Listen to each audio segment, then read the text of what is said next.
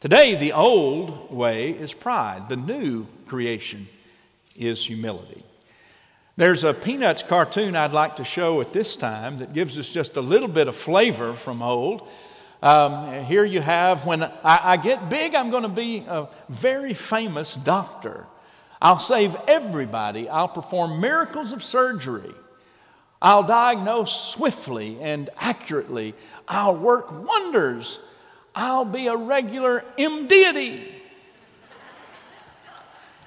You know, the very worst aspect of pride is that it causes us to think in terms of us being more than human, in essence being God. The very first story in the Bible in Genesis talks about that Garden of Eden and the temptation of the fruit, the forbidden fruit, eating that fruit from the tree of knowledge of good and evil.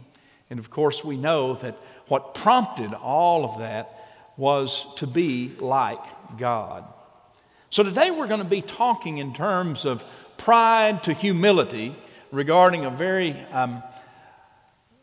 familiar parable that Jesus tells, but a parable of real life people that those whom he was speaking to would recognize and would really get this point.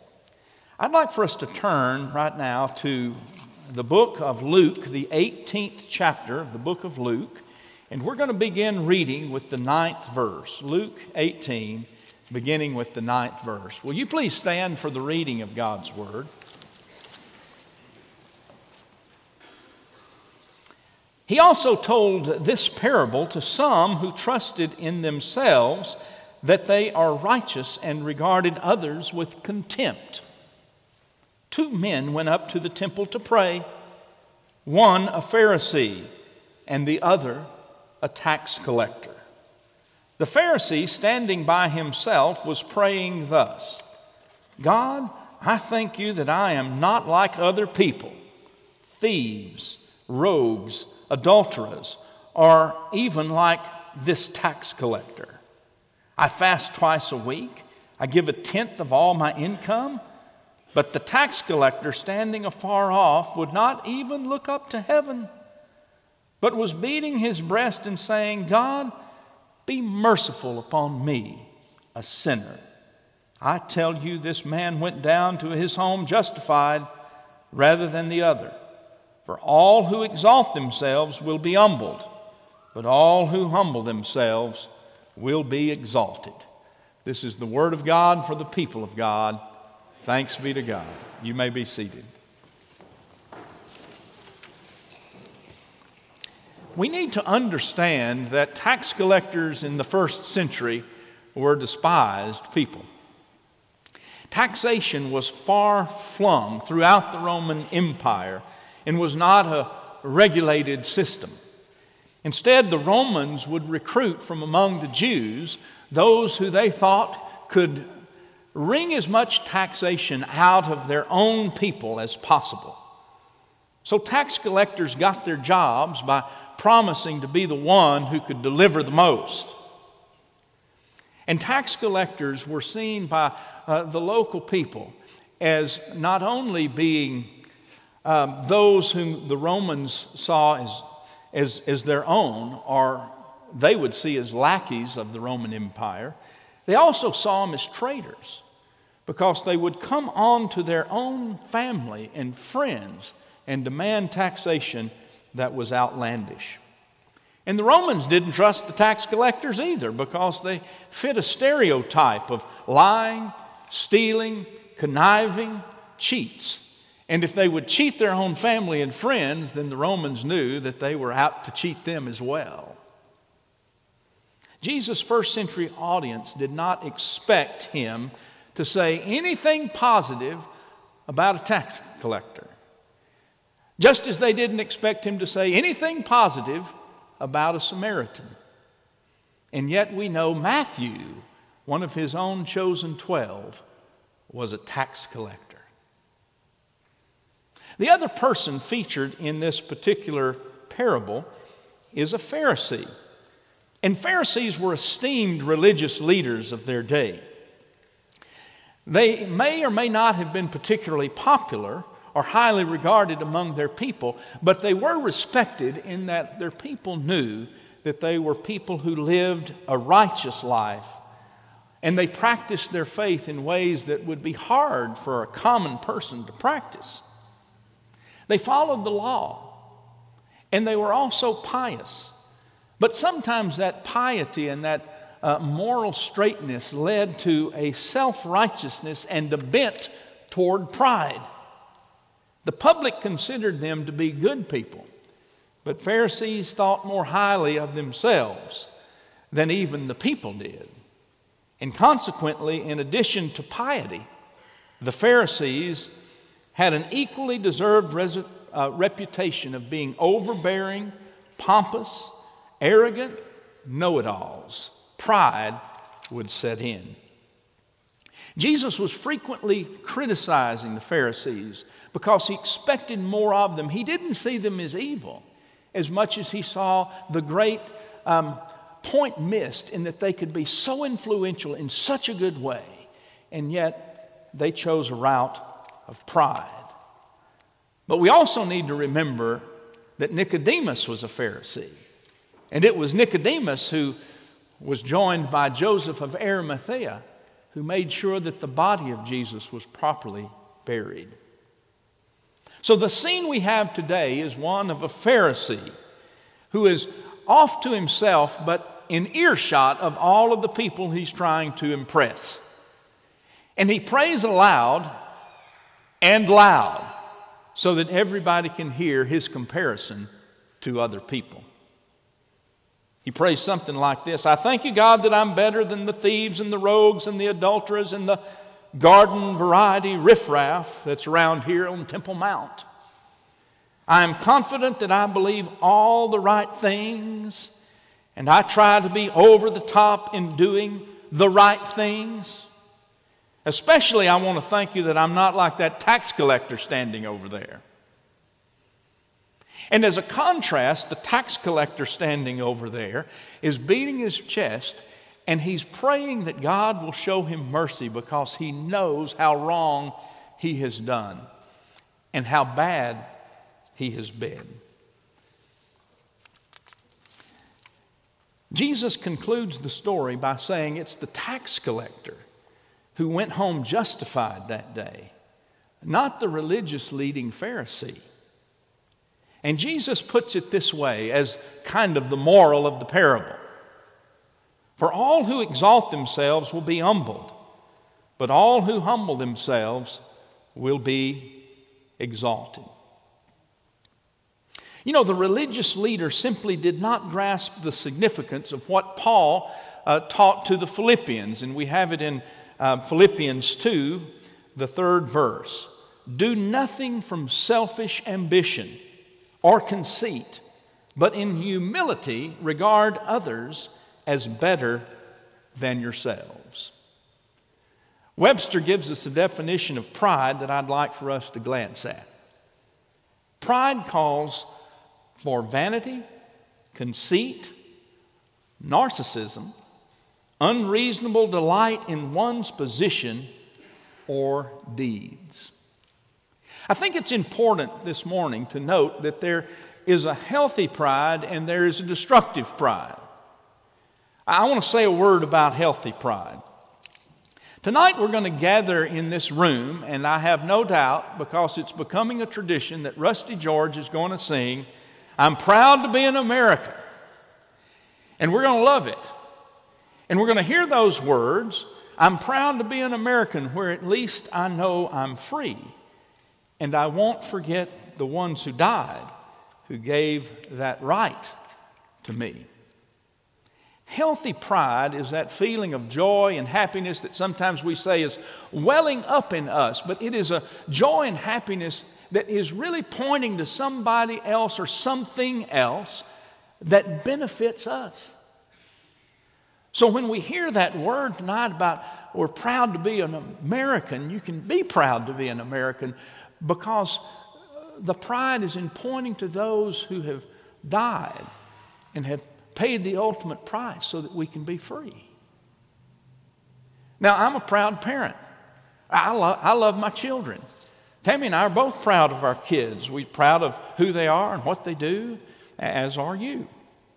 Did I tell you that I'm a grandparent? Yeah, that's true. I have a grandbaby named Claire Bear, and she's really a delight. Now, I need to note that I think we have a healthy pride when it comes to Claire Bear, because we do recognize that it's our children who gave us this grandbaby, in essence, and so it does cause us to well up with joy and happiness. But my kids knew that I could slip into destructive pride.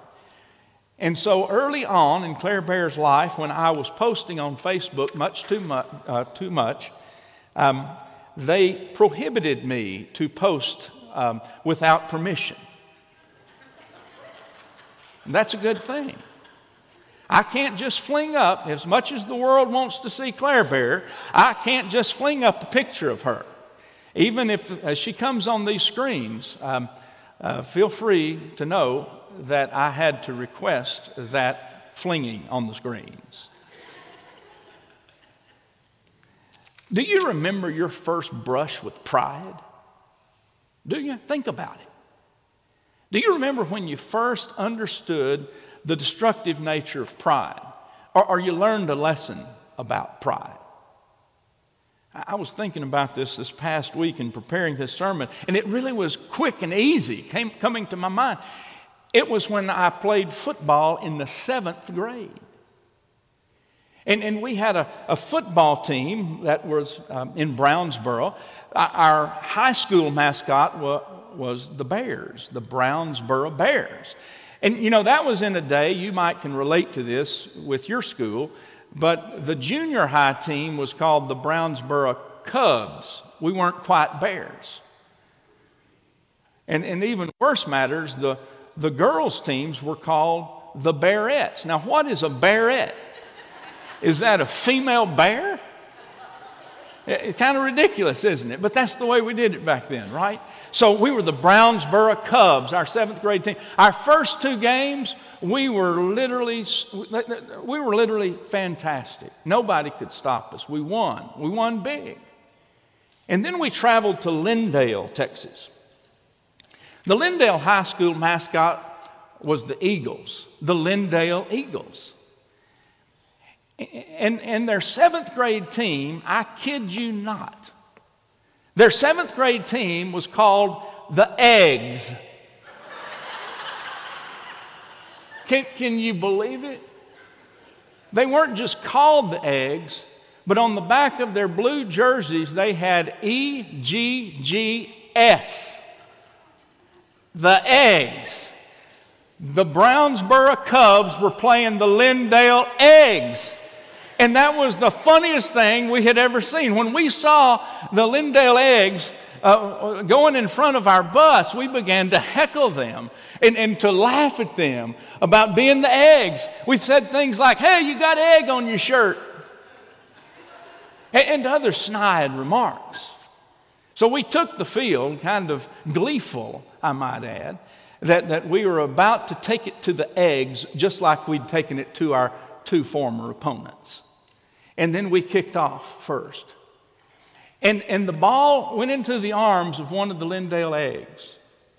And that egg was a little bit larger than most 7th graders, a little bit faster than he was a lot faster than most 7th graders. In fact, I don't even know if he was a 7th grader. Anyway, he took off with that ball, and I mean, there was nothing stopping him. He was running over Cubs right and left until he crossed the goal line. Touchdown. We thought, well, that was an accident, right? Well, it happened again and again and again, which leads me to confess that at the end of the game, the Cubs had been scrambled by the Eggs 36-0.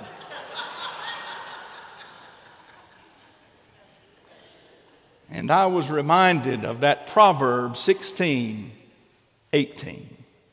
Pride goes before destruction, and a haughty spirit before the fall. You know, an unhealthy pride that's in need of fixing is to be so overtly self-confident that you believe you can do no wrong. It is to believe that your equals in the human race are rare. Pride is generally regarded by theologians as the root of all sin. It is an originating sin. Pride is one of those sins that leads to other forms of sinning. And for that reason, pride ranks at the top of the 7 deadly sins. Not only is pride destructive to persons, but also to relationships. It leads to other forms of destructive behavior. Pride has an insidious quality. If left to grow unchecked and unexamined, it spreads and transforms into a worship of self. Pride not only hinders us from being open and honest, it damages the lives of those we love. Pride further undermines our relationships with making reconciliation, thinking that we can do no wrong, and hesitant ever to say, "I'm sorry." The common danger of pride is that it leads to temptation. And that's what that early Genesis story is all about. You know, every Sunday morning, well-educated, well-intentioned, hard-working, moral people come to Lover's Lane. And that's you. And if we come here with too much self-confidence and too much bent toward our own pride, then we come with danger. The very moment that we believe ourselves incapable of being tempted is the very moment that we understand our vulnerability. Pride insists, "I could never do that." And unfortunately, the moment that we say, "I could never," is just about the moment that the possibility arises. You know, how many times pastors have heard parishioners say, "I didn't think I was capable of having an extramarital affair," or "I didn't think I would ever steal, and yet I found myself stealing from my company." It's when we think ourselves beyond what pride leads to, temptation, is when we're most subject to yield to it. And sometimes pride causes parents to try to live out their lives in their children's lives. I don't know how many of you saw that clip that kept rolling over and over about what should have been a common 7-year-old baseball game in some town in Colorado. Well, it wasn't just a 7-year-old baseball game, but it turned into a brawl of parents. And the brawl came when a 13-year-old umpire gave both teams a warning them to clean up their language or to leave the ball field. Well, that only turned them on. And the first thing you know, the parents of these 7-year-olds are fighting over a baseball game, a t-ball game. And just underscores what pride can do when it's not controlled, when it's unchecked. It can lead to all kinds of ridiculous behavior. Pride leads us to recognize that we are fixer-uppers, that we need the Holy Spirit to come and not only rid us of that pride, but to develop in us a holy humility that is represented in Christ Himself. You know, the best definition that I know of humility is down to earth. How many times have you described somebody who is really an humble person saying he's down to earth? Sometimes it's somebody who is really a person of great importance, but you pay the ultimate compliment when you say, "But they're so down to earth." And you think about it, humility, the root of humility is humus. It's earth, down to earth. Down to earth people know that they have something in common with all of the people of the world. Down to earth people know that on a given day that they are no better than anybody else.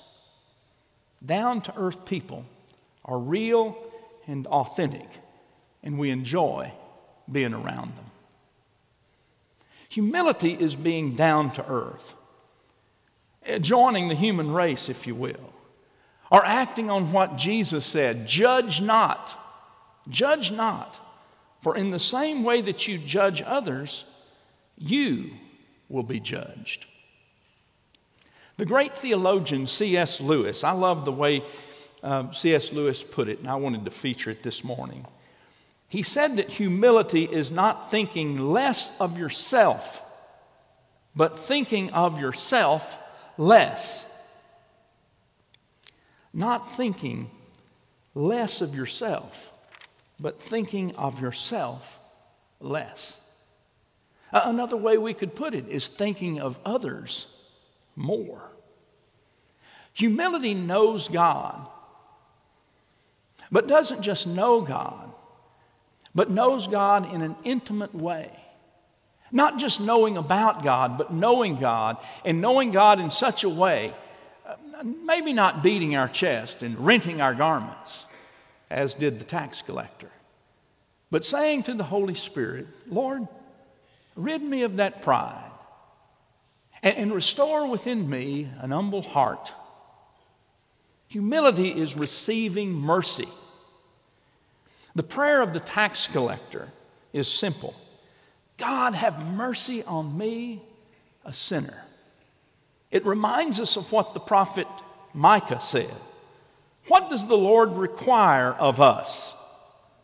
But to act justly, to love mercy, and to walk how? Humbly with your God. I want to close my sermon by sharing one of the greatest experiences I had of last week. I listened to a sermon that was preached by one of our former youth who had just graduated from Furman University, and that would be Hannah Arata. Now, I note that the flowers in the room are for the Arata's 30th anniversary, right? Okay. Well, don't slip into pride, Catherine, okay? I've got to tell this. Hannah is working this summer as a minister doing community ministry in Greenville, South Carolina, in a church that she's been working for some months. She's worked at this church, and it's a non-denominational church for the last few years and just loves it. She preached her first sermon last Sunday. Now, I want us to feel the impact of this. Here is a young United Methodist woman preaching in a non-denominational church a sermon that was literally beautiful. I listened to the sermon beginning to end twice. Hannah was a leader in our youth group when she was here, and we all knew she'd be a leader wherever she went. I've heard from our student ministers as well as adult counselors and even other youth who point to Hannah and another young man here, one of our African members, Ephraim, as being two that brought our youth group into a very healthy understanding of multicultural ministry together. The two of them would not settle for having a group that was integrated. They wanted to have a group that truly knew each other as friends and worked beside each other in ministry as fellow ministers.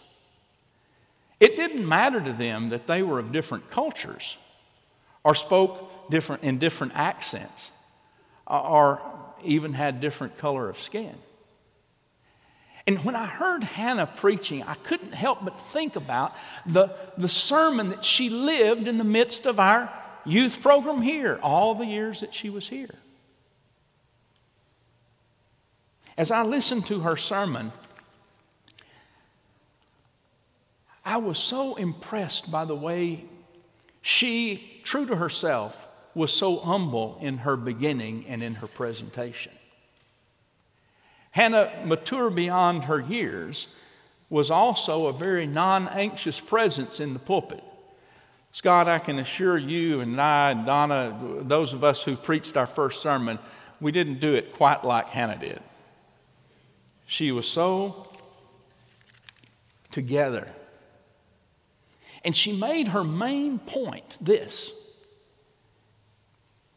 it's more important to know God than it is to know about God.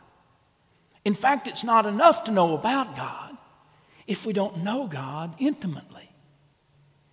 And she was appealing to her congregation that morning that all of us should know God, and in doing so, serve God.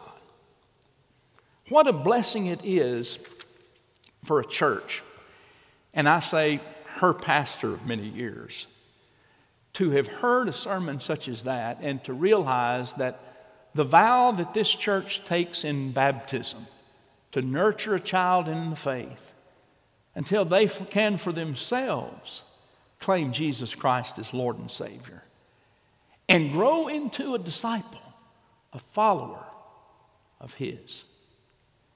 I couldn't help but think of Hannah Arata when I thought of humility and all the good that humility brings, and how humility springs from an humble heart, a heart that wants to serve God and knows our place as a child of God, not better than others, but as a sibling called to serve one another as Christ. Amen.